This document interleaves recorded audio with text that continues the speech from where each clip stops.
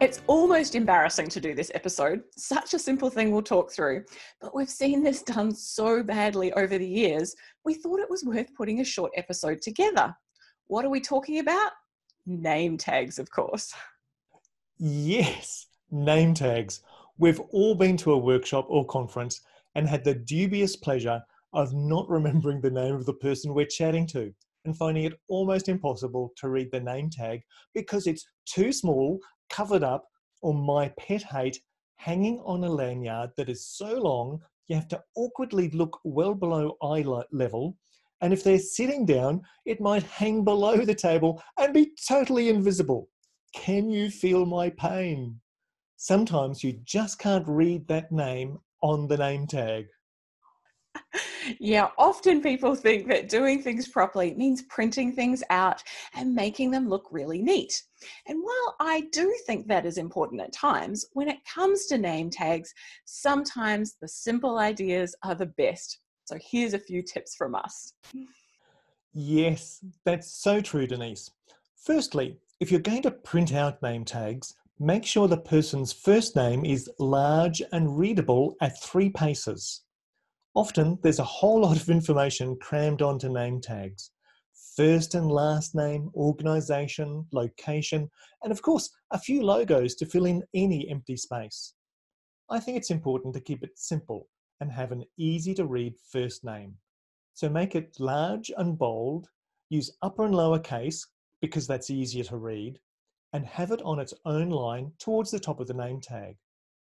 So check to see who has the longest name and make sure that fits on one line, and then use that size for the rest of the others. I definitely agree, John. In fact, I don't think it's all that important to print things out. I grab a roll of 24mm masking tape and a black Sharpie, what others might call a permanent marker, and just write them out on the spot as people arrive. I just write along the tape while it's still on the roll and then tear it off. Some people prefer to cut them into equal lengths and stick them on a tabletop and then write the names then and peel them off.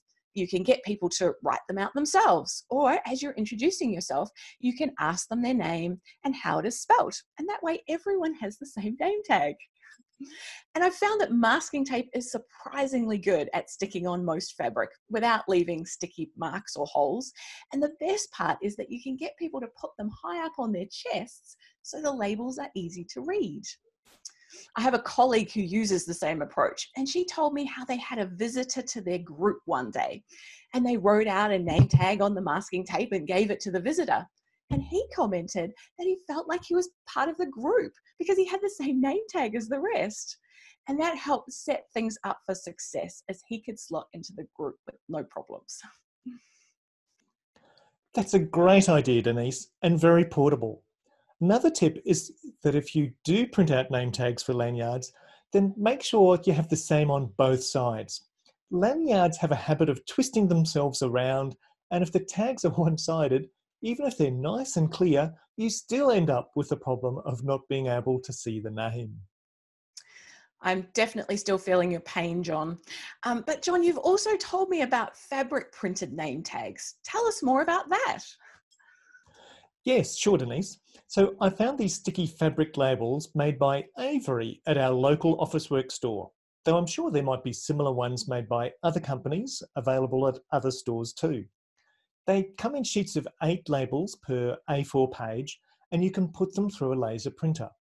Alternatively, you can just write on them with a permanent marker. They're just like the paper labels, only they're fabric. They do look good, but they're probably about 100 times more expensive than simple masking tape. That's so cool, John. Well, for a short episode, we've covered a lot of ground. So you've heard our thoughts. We'd like to hear yours. Add a comment below this episode and tell us your experiences with name tags. What's worked for you? Any tips or ideas? We don't want this just to be a one-way conversation, so join in by sharing your thoughts with us. Thanks, folks, for joining us on this Enablers of Change episode. Remember to subscribe if you'd like to know when new episodes are available. All the best until we meet again.